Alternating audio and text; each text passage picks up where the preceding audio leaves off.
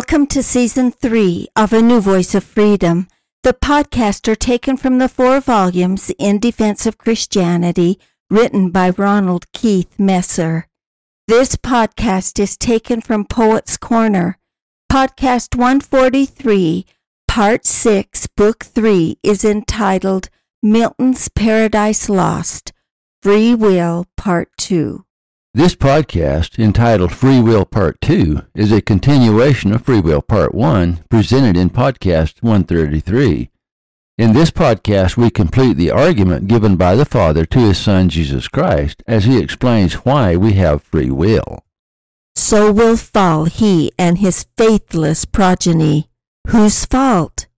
Whose but his own? Ingrate. He had of me all he could have. I made him just and right, sufficient to have stood, though free to fall. Such I created all the ethereal powers and spirits, both them that stood and them who failed.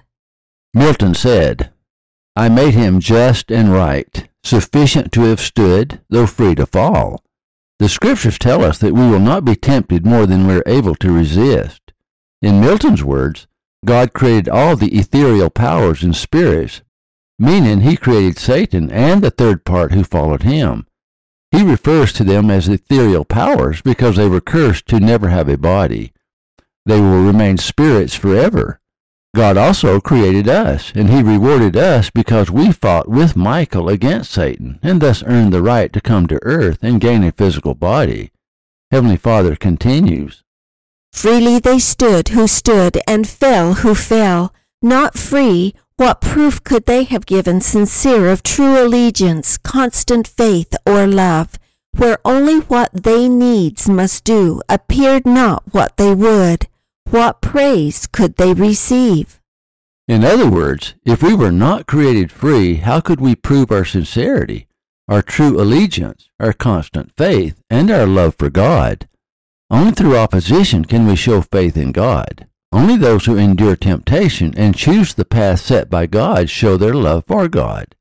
Christ said, If you love me, keep my commandments. Heavenly Father also asked how they can be rewarded if they couldn't show proof of their love. How could they be worthy of immortality and eternal life? He continues, What pleasure I from such obedience paid, when will and reason also is choice, useless and vain, of freedom both despoiled, made passive both, had served necessity, not me. The Father asks, what pleasure could he have in forced obedience? He did not want his children to be slaves. 2 things give us freedom. One is will. Will is inherent in intelligence. Free will comes from obedience to law. God gave us law to free our will to follow our own desires. Another is reason. God also gave us reason, or the powers of critical thinking, or inductive and deductive logic. Milton states, reason also is choice. In other words, we are supposed to use our mind, not just our feelings, to help us form wise decisions. The mind is its own place and gives us free will. Using the powers of deduction, in other words, what we call the scientific method, we can logically arrive at solutions to our problems. In fact, the primary avenues of free will are the mind, which gives us inductive and deductive powers, the heart, that we may feel the promptings of the Holy Ghost, the senses, sight, sound, touch, taste, and smell, that we may have physical contact with the world and with God. Through our ears we may hear the Word of God. Through our eyes we may see the creations of God and partake of its beauty, as well as through the other senses. All of these are given to us that we may have free will. Those who claim that we are mere robots, simply because temporal law is based on the principle of causality, discount the fact that laws have conditions, and that we may use those conditions to manipulate the law in our favor. They also discount the other senses given to us by God to help us make wise choices. We are not machines. We are children of God. Heavenly Father continues, They therefore as to right belonged, so were created, nor could justly accuse their Maker, or their making, or their fate, as if predestination overruled. Milton rejects the idea of predestination. We were all foreordained to succeed, and none were predestined to fail or to succeed. That is subject to our agency. We were created to be free. We are influenced by many forces, but we are not overruled by them. We are not predetermined by fate or by chance or by luck or by the wheel of fortune. God does not allow anything to overrule our agency. God gave us laws. Laws have conditions. We choose which conditions we obey, those that lead to immortality and eternal life, or those that lead to captivity and spiritual death. Spiritual death means to be separated from God. We lose agency only when we choose to disobey the laws of God. Their will disposed by absolute decree or high foreknowledge, they themselves decreed their own revolt, not I. There is no absolute decree or high foreknowledge that overcomes our will. We decree our own revolt or disobedience. In other words, we choose whether we follow Christ or follow Satan or follow our own path. If I foreknew, foreknowledge had no influence on their fault, which had no less proved certain unforeknown. So without least impulse or shadow of fate, or aught by me immutably foreseen, they trespass. God is omniscient, meaning he has all knowledge. However, his foreknowledge does not influence our actions. Though God may know what we are going to do, does not predetermine what we do. We all have the power to change, to repent, to alter our course. Because God knows that we're going to repent does not determine our choice, nor does it force us to stay on a predetermined path. Authors to themselves in all, both what they judge and what they choose, for so I formed them free, and free they must remain, till they enthrall themselves. Some synonyms for enthrall are to subjugate, enslave, master, vanquish, enchain, keep in bondage, keep under. In other words, Milton is saying that we put ourselves in bondage. We entangle ourselves in sin. God formed us free, and will remain free until we enslave ourselves, whether to addictions, to a cause, to a dictator, to a false paradigm, to a movement, or to our own destructive thinking. I else must change their nature and revoke the high decree unchangeable, eternal, which ordained their freedom. They themselves ordained their fall. God created us to be free. It is his high decree which is unchangeable and eternal. For us to be robots, he would have to change our nature, but he will not do that. He ordained our freedom. We ourselves must ordain our fall. The first sort by their own suggestion fell, self-tempted, self-depraved. The first sort refers to Satan and his angels. They fell because they were self-tempted, self-depraved. They, like all the rest of us, were in heaven in the presence of God. The sons of perdition rebelled against God, knowing that he was God. They denied the light while standing in the presence of the light. They were their own tempters. Man falls deceived by the other first. Man, however, is deceived by Satan and his angels. For example, Adam and Eve never would have been tempted in the Garden of Eden if Satan had not entered. All sin is a violation of the commandments of God. We have agency because we have the ability to commit sin. Sin is brought about because of the following conditions. All are necessary, but none are sufficient in and of themselves to allow us to sin. 1. The law of justice. The law of justice is the absolute law of everything. One is either on the inside of the law of justice or on the outside of the law of justice. Good and evil, because of the law of justice, are absolute. For sin to occur, laws must be absolute. The laws of man, though necessary for order in a community, are not absolute unless they are also parallel with the laws of God. 2. The law of mercy. The law of justice is unconditional. The law of mercy is conditional. The conditions are made possible because of the atoning sacrifice of the blood of Christ, but the conditions are established by the law of justice.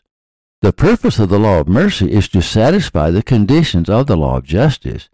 If we do not follow the conditions of the law of mercy, we place ourselves outside the safety of the atonement and must satisfy the law of justice ourselves. Fallen man is already outside the law of justice. Therefore, fallen man, without the atonement of Christ, would be bound to Satan forever. We have a choice whether or not we obey the conditions of the law of mercy or not. Sin is the violation of the conditions of the law of mercy, and those conditions are governed by the law of justice, but made possible by the law of mercy. The atonement gave Christ power over the law of justice and made it possible for us to return to the presence of God. That is what Christians mean by the sanctifying or cleansing power of the blood of Christ. Christ alone has the power to perfect us and cleanse us from all sin so that we can once again live in the presence of God. Number 3, the enticement of Christ to do good. All good comes from Christ. Number 4, the enticement of Satan to do evil. The tree of knowledge of good and evil was always in the Garden of Eden, but until Satan entered the garden, Adam and Eve were not tempted by the fruit. They needed a catalyst. That is, according to the law of opposition. Without opposition, there would be no sin or desire to commit sin. Both Christ and Satan are necessary for our agency, and agency is both the ability to discern good from evil and the ability to choose good over evil. That is the only way that agency can exist. That is, if we are enticed by one or the other. Number 5, the fall. Only in this world do we have the ability to choose good or evil. After the resurrection and final judgment, our fate will be fixed forever. That is one reason that this life is so important. In this life, we are deciding the light, power, and glory we will receive in our resurrection. Number 6, the opportunity to choose good or evil, made possible in mortality, away from the presence of God, through seemingly infinite choices. Number 7, the veil. When we were born on this earth, a veil was drawn over our minds, causing us to forget our premortal existence with God, causing us to forget that we are immortal spirits, and causing us to forget that we're in heaven. The reason Satan and his fallen angels cannot repent is because they sinned against God while still in the presence of God. There is no veil over their minds. They rejected Christ, knowing that Christ was the Son of God and would become the Redeemer of the world. They willed their own destruction and became sons of perdition, forever outside the law of mercy and forever condemned by the law of justice. The reason we can repent is because we live in mortality in a world of uncertainty, ruled by faith. That is what Milton meant when he said, "Their freedom, they themselves ordained their fall. The first sort by their own suggestion fell. Self-tempted, self-depraved, man falls deceived. By the other first, man therefore shall find grace, the other none. In mercy and justice both. Through heaven and earth so shall my glory excel, but mercy first and last shall brightest shine." Number 8, death. Death is as necessary to the plan of salvation as life. Therefore, the laws of nature are extremely important. Without death, we could not be saved. That is the only reason that God placed cherubim and flaming sword to guard the way of the tree of life. If Adam and Eve had partaken of the tree of life after taking of the fruit of the tree of knowledge of good and evil, they would have lived forever in their sinful state, and the atonement of Christ could not have saved them. The resurrection is necessary to give us a new body in Christ, a perfect body, a celestial body, a body that shines like the sun. Number 9, free will. All spirits have intelligence or consciousness. Consciousness has always existed.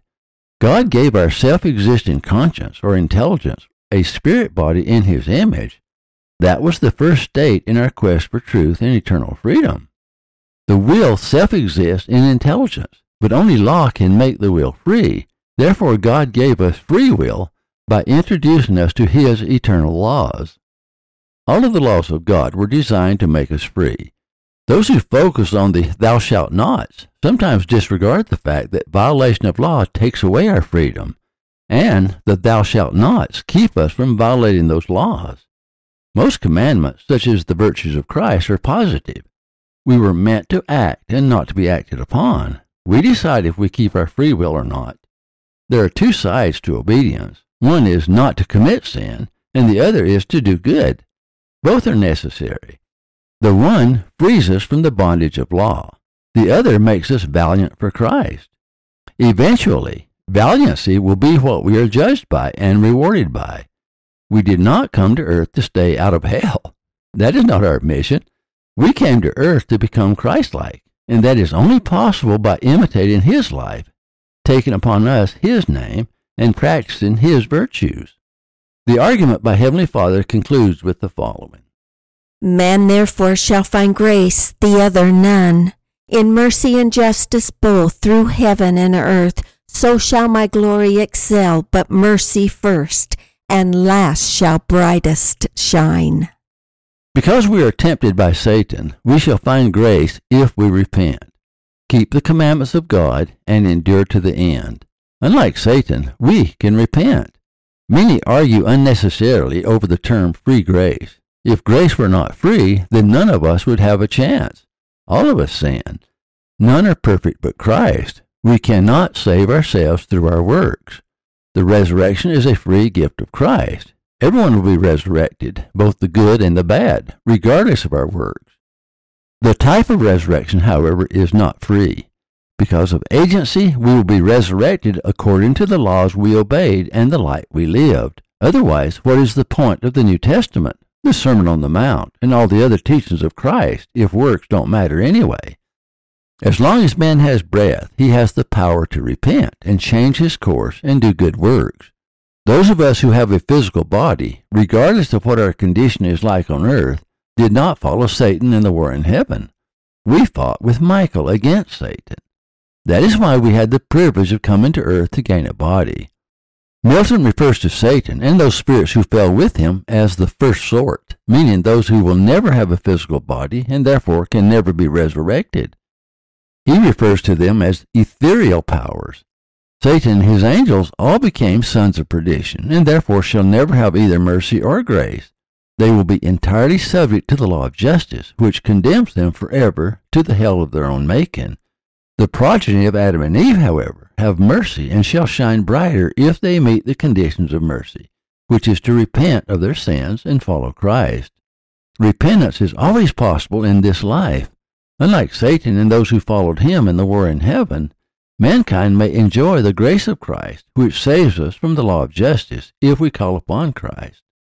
Thank you for listening. Watch for our next podcast. In Defense of Christianity is available at ronaldmesser.com.